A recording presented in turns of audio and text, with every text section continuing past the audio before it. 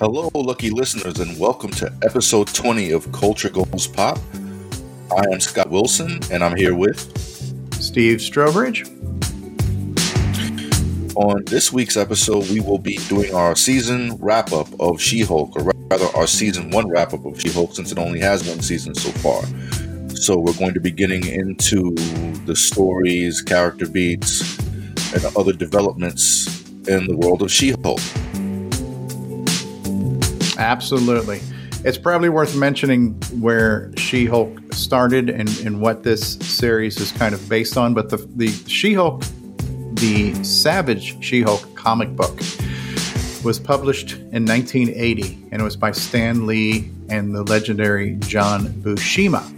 And so that's when She-Hulk started. So She-Hulk's been around for a while, a good 40 years. But what you told me, which I wasn't aware of, that the live action streaming series we're watching now is based on a run by Dan Slott, which ran between about 2004 and 2005, or at least that's when that originated. So I know most good Marvel things get rebooted over time, so apparently She-Hulk is no exception to that. Yes, no Marvel character is an exception to that, actually. They tend to, I think, every 10 years or so, sort of retrofit or refit their characters for that era to make them more relevant, to make them more appealing to quote-unquote new readers, which are hard to come by for the two big publishers these days. Like, I think that the current iteration of Frank Castle, I don't think is a Vietnam veteran anymore. I think he's a veteran of one of the more recent wars. So it kind of works like that. She-Hulk is no exception. I think the basic when you think about it, when she originated in 1980, by 2004, that had been what, 80? That's been like 30 years, a good 30 years. Well, 24 years. Okay, well, listen, who's counting? Yeah. Don't expect me to do math, right? So. Right. Yeah, but yeah. So and then here we are now with season 1 just wrapped on Disney Plus, live action She-Hulk, Attorney at Law. Initial reactions to the season, Scott. Love it, hate it? My initial reaction is I liked it mainly on the strength of the titular character, the title character, and the lead actress. I think she's great as Jennifer Walters / She-Hulk. She's amazing in that role. She's cute, she's funny, she's smart. She offers a very easy character to like and to follow and to root for. Yes. I like the show. I don't love it because the show itself is a bit nebulous. It's like Ally McBeal, but in the Marvel Cinematic Universe. It's kind of nebulous. It felt like there was no real narrative through line this season. They tried to develop one kind of late. So I think this is a show that'll probably get better with time. If it's allowed another season, they can sort of work on that aspect of it. I think they were trying to offer sort of a sitcom format where there's really no connective tissue between the episodes, or not much connective tissue, and everything is fairly lighthearted, and it kind of evaporates like cotton candy at the end of each episode. So I might be wrong about that, but that's the feeling I liked it. I liked it. Okay. I thoroughly enjoyed it on the strictly entertainment value. And again, I'm not looking at this from a purist point of view like I would look at Star Wars as being like, the Holy Scripture. Since I didn't really grow up on the She-Hulk comic, I don't have any emotional ties to it. I'm actually not that familiar, other than I know she's big, green, and strong, and she's related to Bruce Banner. That's about as much as I've known from She-Hulk. I also knew that she basically, unlike the Hulk who loses Bruce Banner's consciousness, she is like a hybrid where she's not quite as big, but she's fully mentally aware of who she is, but then she has the advantage of the super strength. So that's about as much as I knew about She-Hulk for the past 40 years, that she's a Marvel character. And it was great to see her on screen. I really enjoyed the series. A lot of it's like you say, very lighthearted, very comical. There is a little bit of a drama and a thread through it that kind of gets revealed and paid off in the finale. Like, who is this? Who's trying to steal her blood? Like, early on, we see that she gets jumped in an alley and they're trying to steal her blood. Well, who's trying to steal her blood? And why are they trying to steal her blood? So that was kind of strung along. The supporting characters and some of their arcs did have some continuity thread throughout the season. I did like the supporting cast, her boss, her co-workers, Nikki, her best friend. Very interesting portrayal of fictionalized law firm specializing in defending superheroes or supervillains or just people with power. Interesting cast of what we'll call the D list, the superhero D list. Yes, very much. You get to see some really bench warmers. The bench warmers. It's like the other guys in the dugout. The other guys in the dugout. The third string quarterbacks. So to be able to see these quasi heroes that you've probably never heard of and would definitely never make it to the big screen, but to have them portrayed as everyday people, I thought was really neat. Seeing Emil Blonsky as the Abomination and the kind of journey he went through between the Incredible Hulk movie and this season, how he kind of became reformed in prison and became a changed man.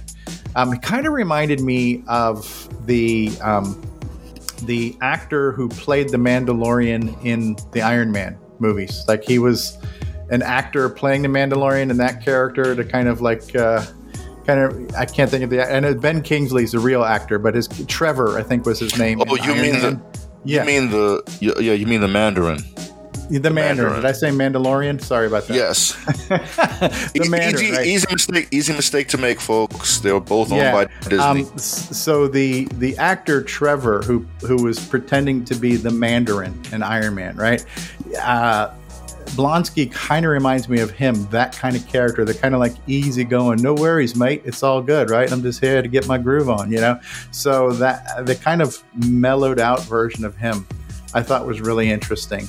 How he just kind of found peace. He's now become kind of like the spiritual guru kind of guy. He's got a retreat that all these D-list heroes come to find themselves and have group therapies and all this kind of stuff. That stuff I thought was really an interesting character study, as well as just a good, played out for good comedy, good content too.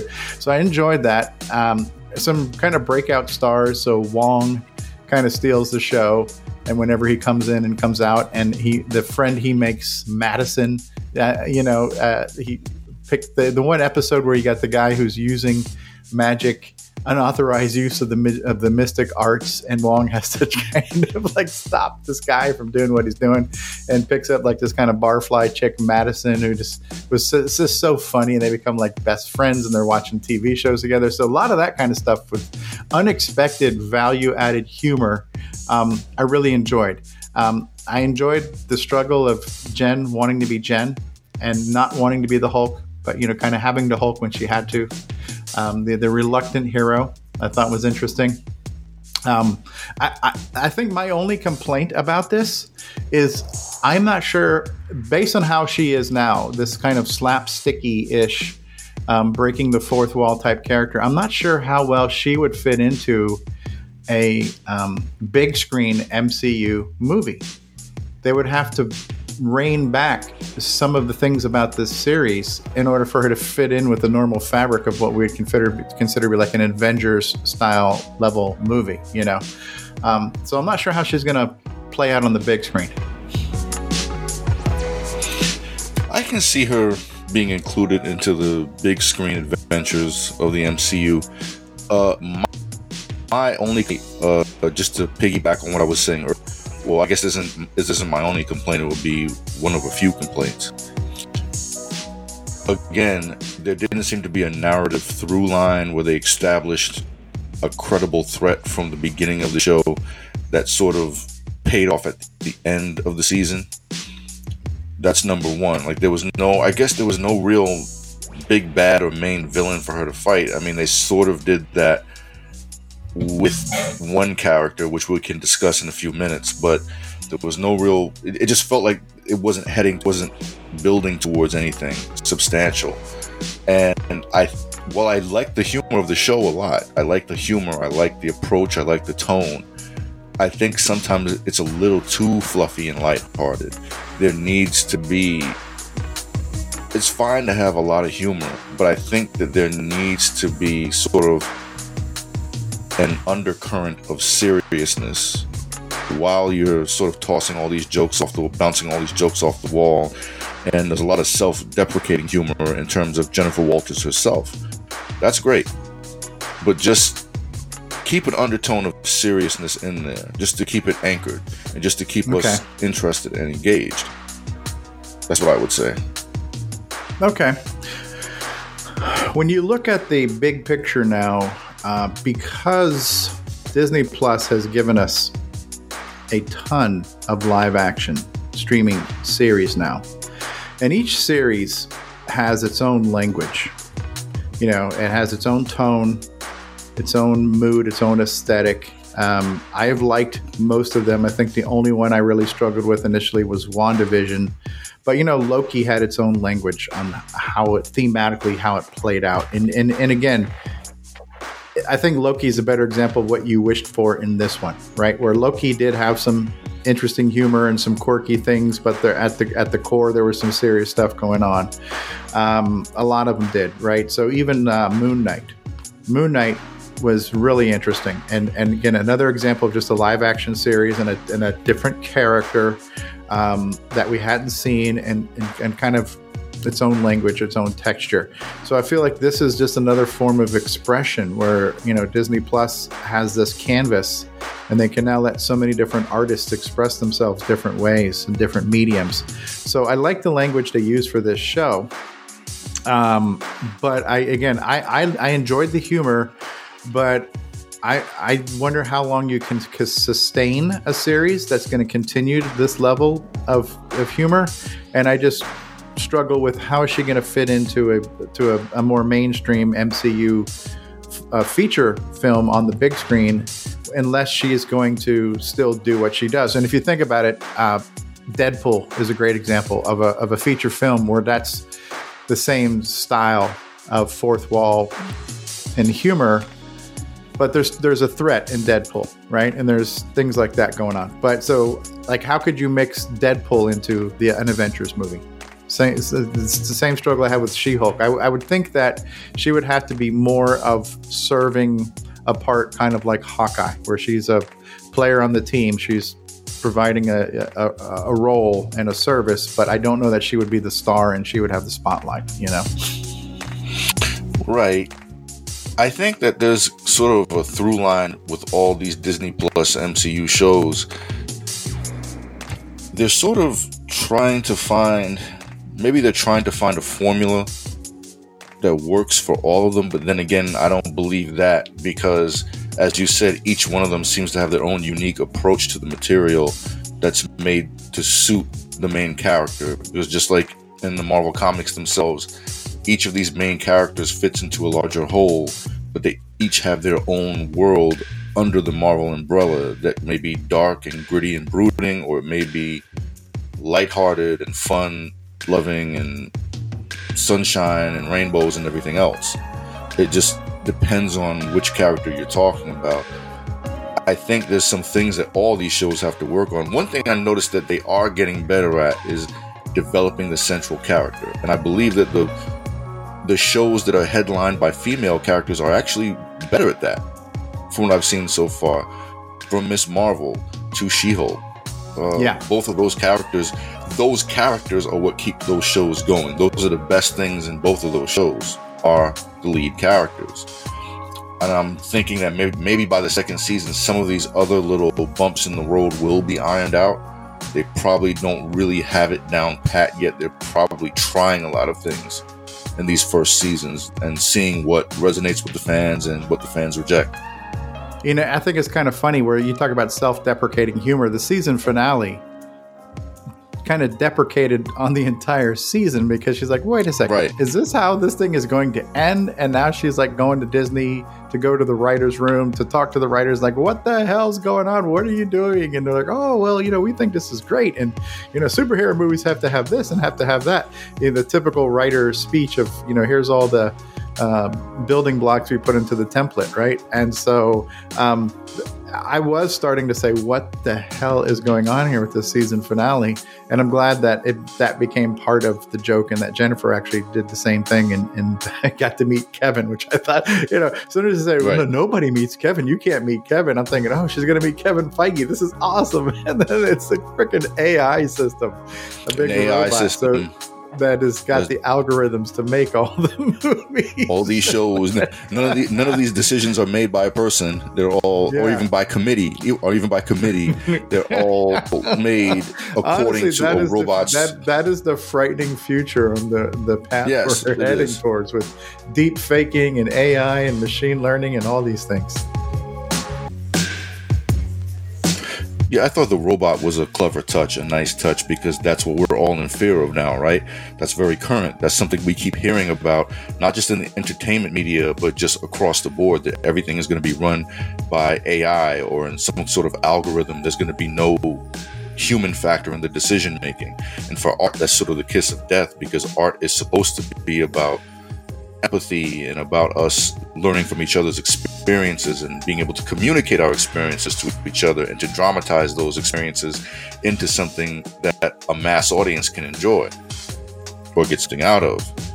But it was very disconcerting, the idea that Marvel would be run by a robot, basically, and those of us who are fans, we definitely hate that, because that would be confirming a lot of the criticisms that the MCU has gotten over the last 10 plus years, in terms of there being a formula at work, in terms of a lot of these movies following the same template. So I thought that was very clever. But I will also say that season finale was emblematic of some of, I think, the issues with the show overall, where I can appreciate, what that episode was saying in terms of, we don't want to end this in a very predictable or typical way. I can very much appreciate that, because that's true. These things always do end in like this big blowout with different heroes fighting each other. And it would be goofy to have that kid inject himself with gamma irradiated blood and then turn into a Hulk. Yeah, that's completely corny and silly. And it's something that a lot of other shows would do. But at the same time, big spoiler warning going out to, in fact, spoiler warning from here on out to anybody listening. To simply have the show sort of end with this whimper of having, Emil Blonsky simply be carted back to jail and agreeing to another, was it 10, 20 years added on to his sentence? Right. And then, the big bad getting arrested, and she's saying, I'll see you in court. It was like, I didn't necessarily want the proverbial big superpowered smackdown, but I also kind of wanted there to be some dramatic payoff.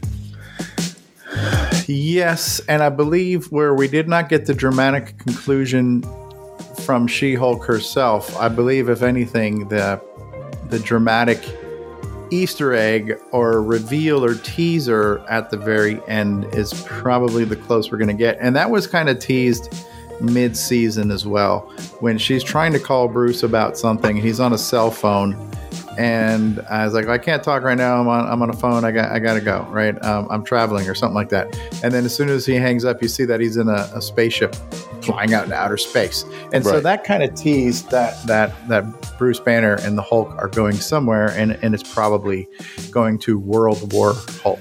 Right. Planet Hulk, but World War Hulk. Planet Hulk, World War Hulk, something to that extent. So it was kind of teased there that this is a setup for probably a big screen feature that we'll see, maybe in the theaters some point in time or another. And then the big reveal, the big teaser at the end of the finale. Yes, Jennifer saved the day in a way, caught, kind of the Scooby-Doo unmasked who was the Phantom, and it was Old Man Jenkins, right? So we got to see who the person who was doing this whole kind of cult thing and trying to steal her blood, all this kind of stuff. So, and again, not doing a Hulk smash, but because she's a lawyer, I'll see you in court, right? You invaded my privacy, you defamed my character, blah, blah, blah.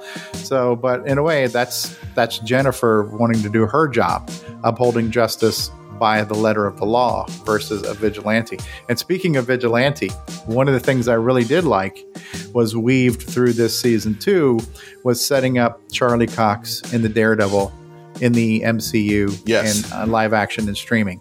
And it was teased when she was going to visit the costume maker, the outfit maker, the guy who kind of like the Edna Mode. If you saw the movie The Incredibles, Edna Mode, who made all the costumes for all the superheroes, there's the guy who's a designer who makes all the suits and costumes for superheroes. And she was going to visit him to get a suit for whatever. She needed some suit for a lawyer thing or whatever it was. So, and then there was a tease then where a piece of paper breaks and you see the helmet. And it's the Daredevil helmet, but it's yellow. It's not red, which is actually a throwback to the first run of the Daredevil. When Daredevil first appeared in print, his costume was yellow. They changed it to red later on. So now they're showing the revised Daredevil costume that's kind of red, black, and yellow. It's kind of a mix. It's got some yellow elements, some red elements, and some black highlights and stuff. So to see the teaser of that costume, then to see Charlie Cox again come in as a lawyer, as we saw in Spider-Man, and then to see Daredevil, her fighting alongside of Daredevil, her having a love interest with Daredevil, getting it on with Daredevil. There was this, oh man, it was good. It was good to see the Daredevil on screen again. We could have used more Daredevil, in my opinion. I thought he really brought something to the episodes he was on. Oh, I was very happy with the version of Daredevil that they offered. I like the fact that they showed that this character can work without being featured in a gritty film noirish world where everything is, or all of his physical exploits result in blood and viscera being strewn about all over the place. I like this sort of non-graphically violent version of Matt Murdock, aka Daredevil.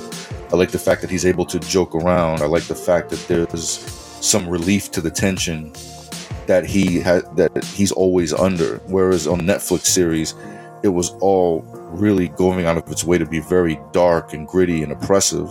But here they kind of show, it's just like in the Marvel comics, this is how Daredevil probably would appear in somebody else's story. His own stories can be as dark and oppressive as they want to be. But when he's in somebody else's story, you can kind of fashion a version of him that's sort of leaves a few of those elements behind while still being himself.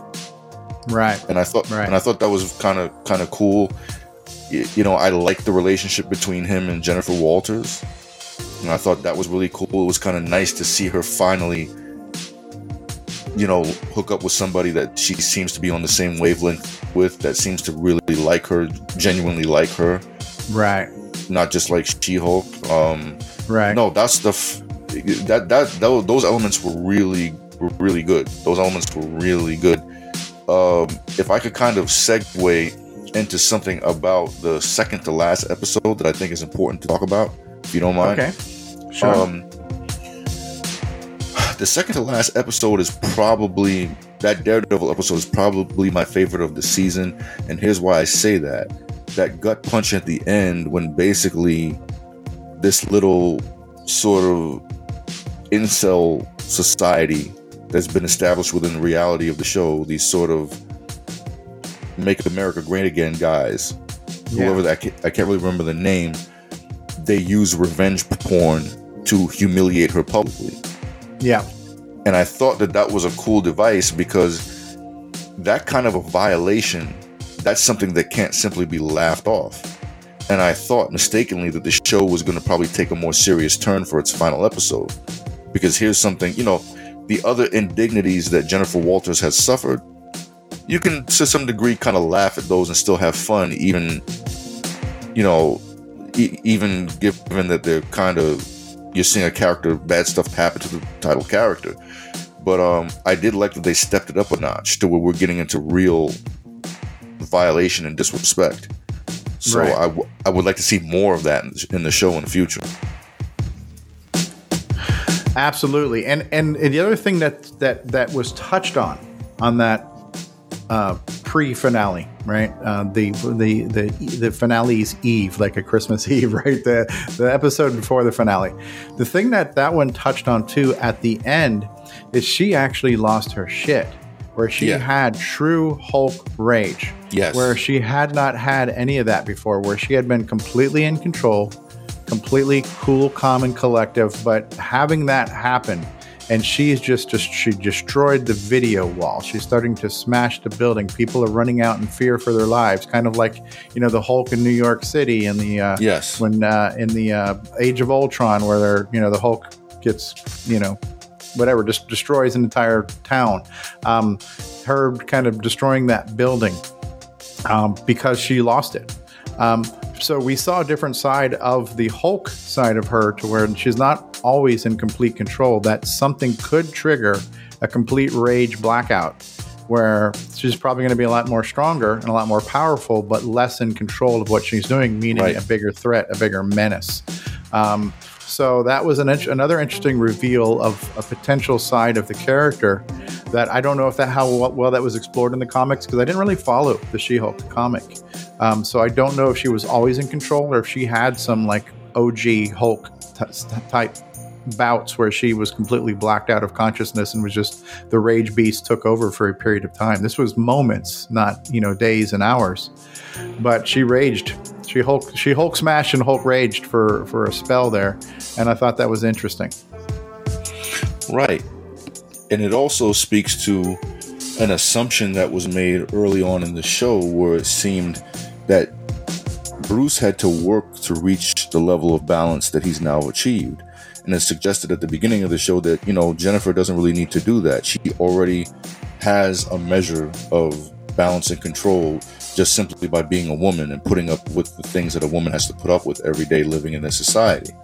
Right. But that penultimate or second to last episode kind of shows, no, that's not really the case. You're still going to encounter things that are going to test your patience in the worst way.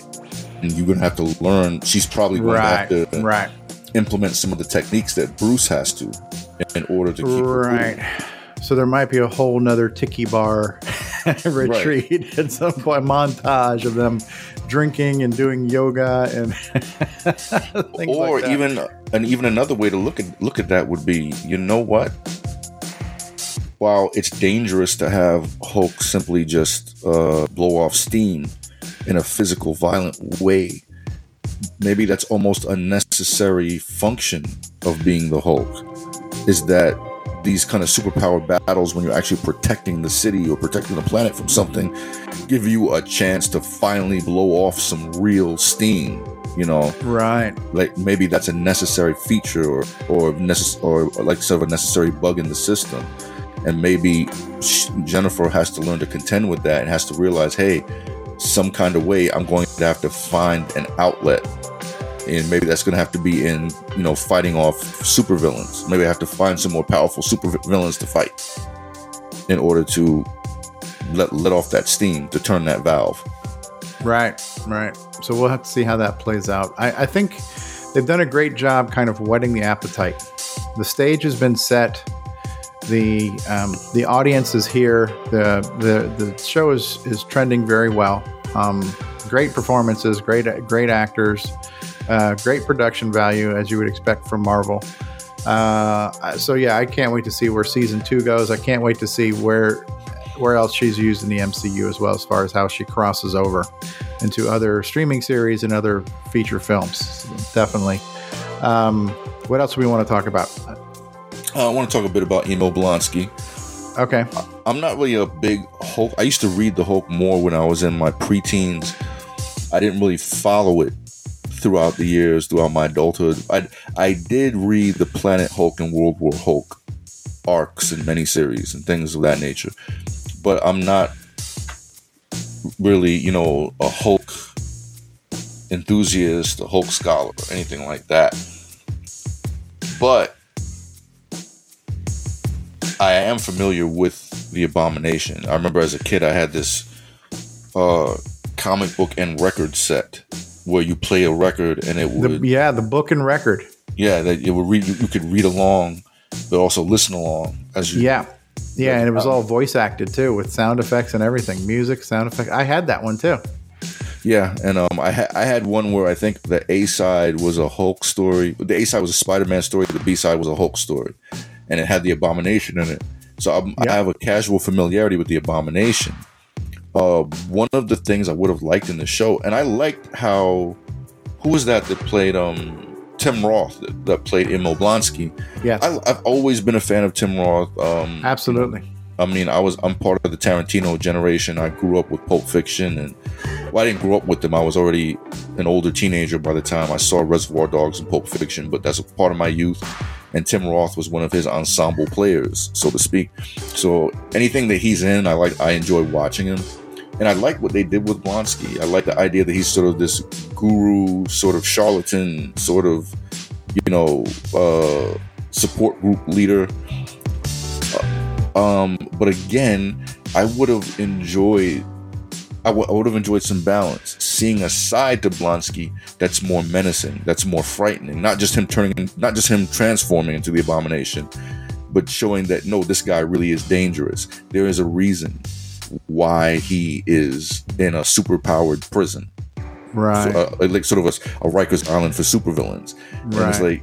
And it's because most of us aren't going to remember all the way back to the Incredible Hulk, because that's it's an MCU film, but it's one of the more forgotten ones. So most of us aren't going to remember. It was almost retconned into the MCU at the beginning of the MCU, right? But yeah. I think that would have been just a nice balance. Okay, this is funny. And it's cool, and it's, you kind of like this guy, whatever, but remember, there is a reason why he needs a lawyer. There's a reason why he's been locked up, and we never get to see that. Yeah, and it's he was definitely menacing in the Incredible Hulk that had was it Edward Norton who played Bruce Banner in that one, and that version of the Abomination, and the CG was completely different too. The way he looked. He had a much more smoother kind of skull-like face with just some like spines on his back. He didn't have the fully formed amphibious. Ever since they did Shang-Chi and the Ten Rings, they kind of reimagined his character to be more on par with how he looked in the comics. They haven't really explained how he evolved from that, but it could just be the mutation taking, it's been 10, 15 years since then that the mutation just continued to run its course. And so, like you say, sometimes you don't want everything explained, right? But we did take a visual leap from how he appeared in his first movie to how he appeared in his second movie, which was the Ten Rings, and now in She-Hulk.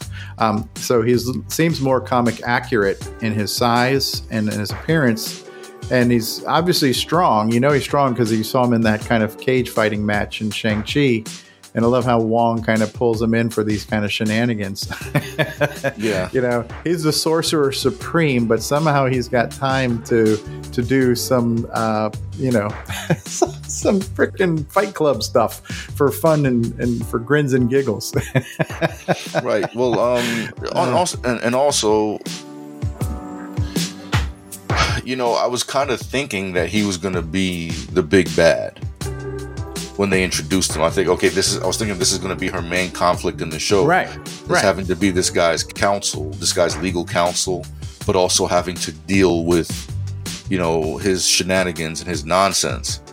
But it kind of didn't turn out to be that way. It just sort of turned out to be a kind of a subplot or a sub-thread that sort of didn't really get resolved to me. It didn't really get resolved effectively. But again, I want to reiterate, I do like this show, and I liked it mainly because of the lead actress and the title character.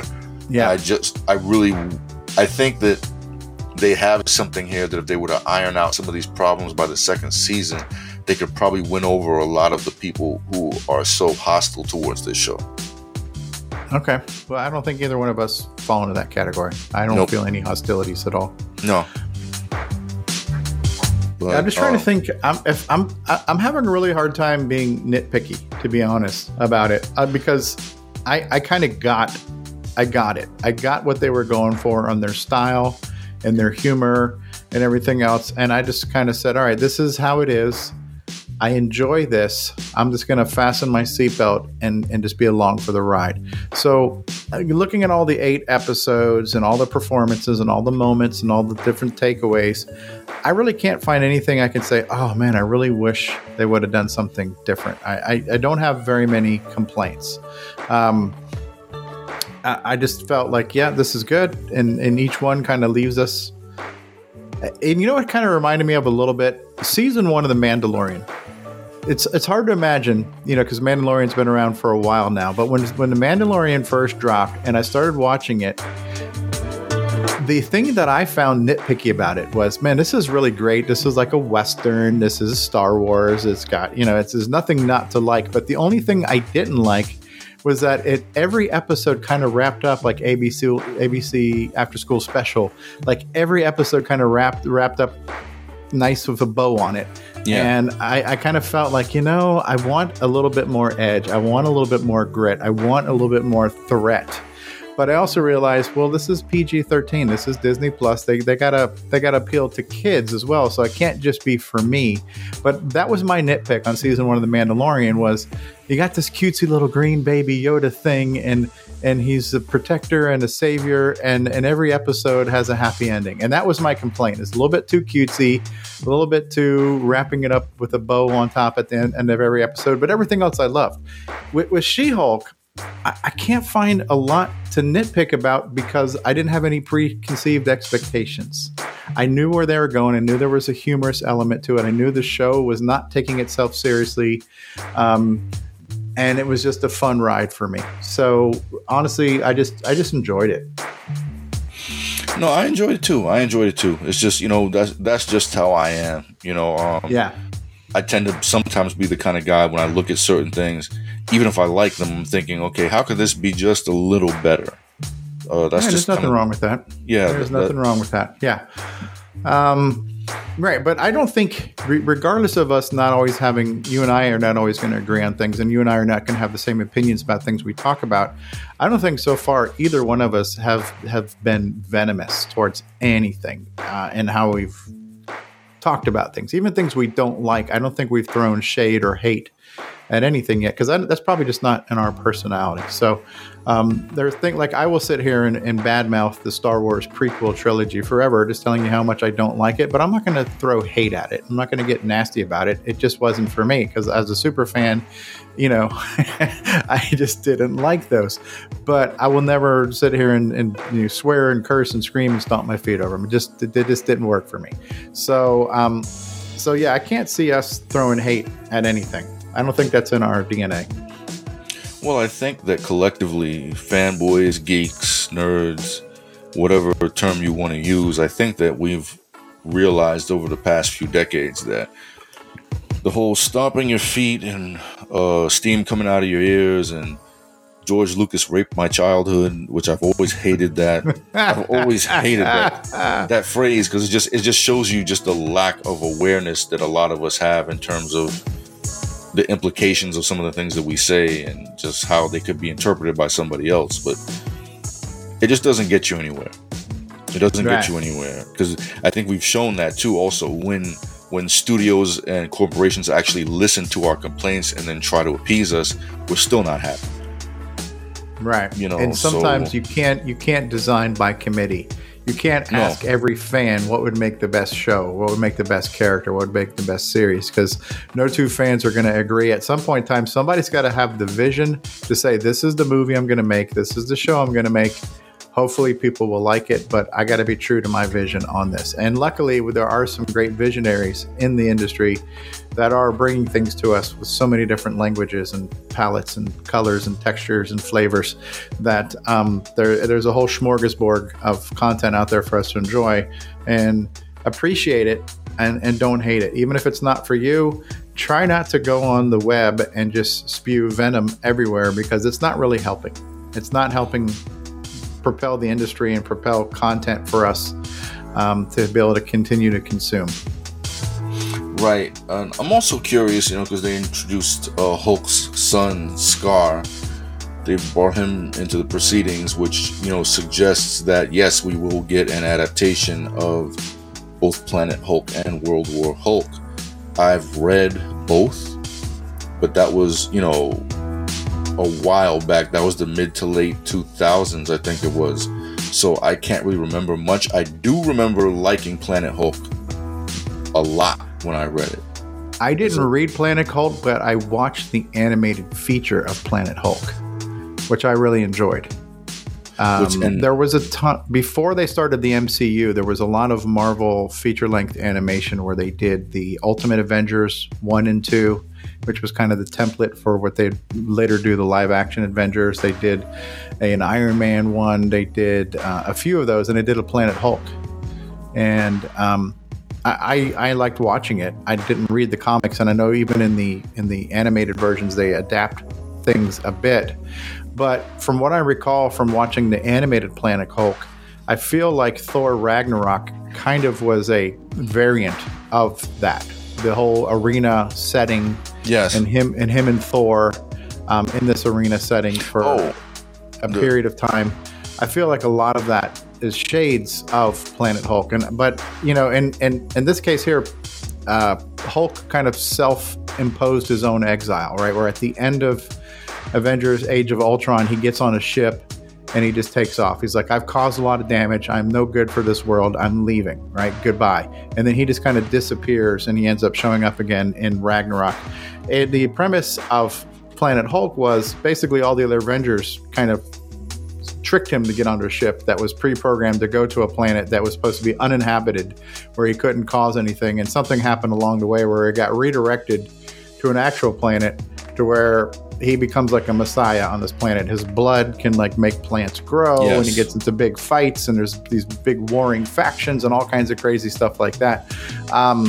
But the battle arena part of Planet Hulk, to me, was kind of adopted into Thor Ragnarok, whereas the Thor movie, but based on more like the big chunk of Planet Hulk.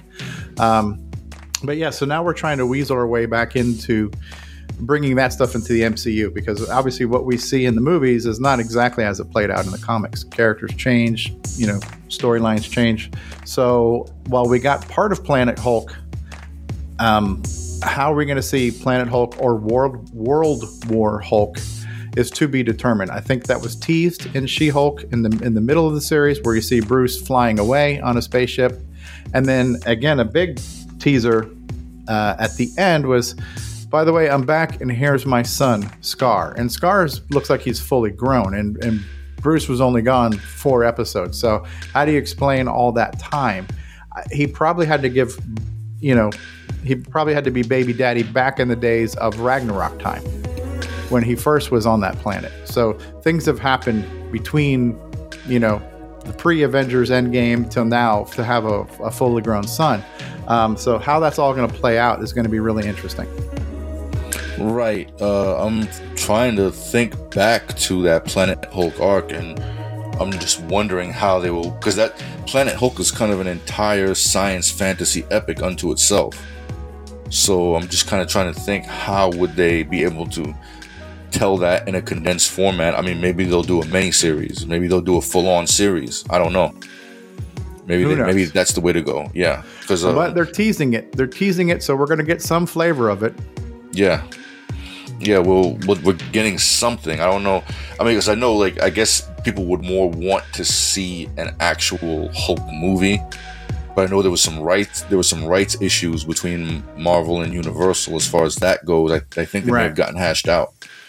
But right, so that might be why they're teasing all this stuff. Like maybe they're getting close to being able to do a full-length Hulk movie.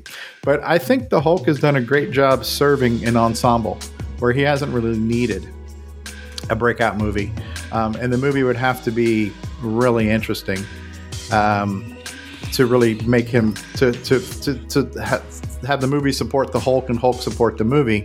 It's got to be a big story at this point. You can do it once in the origin story. Then a Hulk origin story is great. It can be a slow burn, but we're past that now. We know who Hulk is. We know what Hulk can do. So for him to have his own feature film where he's the lead character, it's got to be a big story. Well, yeah. I mean, when we think of the Hulk now, I mean, everything is literally big about the Hulk. I mean, from his appearance to his size to his battles to, I mean, just everything. I mean, it's just the Hulk is the ultimate visualization of, you know, that childhood obsession with being strong and having power and being able to just let loose and tear stuff down. A kid loves nothing more than to be able to just tear something up. Yeah, and throw a fit and break stuff. Get mad and break stuff. It makes you feel better until you realize you broke something that you wanted and now it's broken. Right. Been there, done that many times. Right, but it's kind of tantalizing to think about the possibilities if they do a Planet Hulk movie or a series of Planet Hulk movies or a Planet Hulk TV miniseries. I mean, there's many different ways you can go. I wish I could remember more about the series itself, because I remember just really, really enjoying it. And, you know, World War Hulk is kind of an epilogue or sequel to Planet Hulk.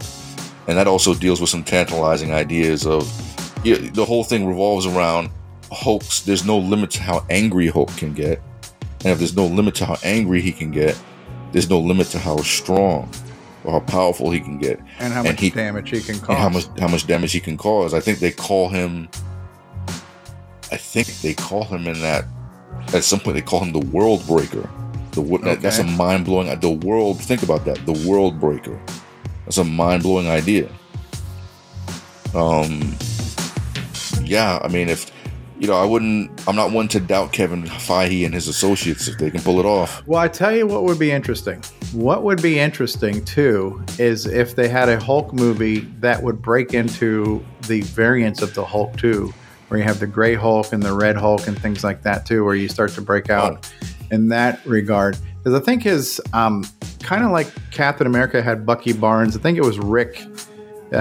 Rick was the teenage kid sidekick that he actually had to rescue when they were doing that first test where they were going to set off the gamma bomb out there in the middle of New Mexico or wherever it was. And then they see the kid doing a joyride out there, and Bruce has to run out to jump and duck and get the kid to dive into the trench with him. Then that's how Bruce absorbs all that gamma radiation. So Rick has been his friend forever since the first issue of the first Hulk back in the late 60s.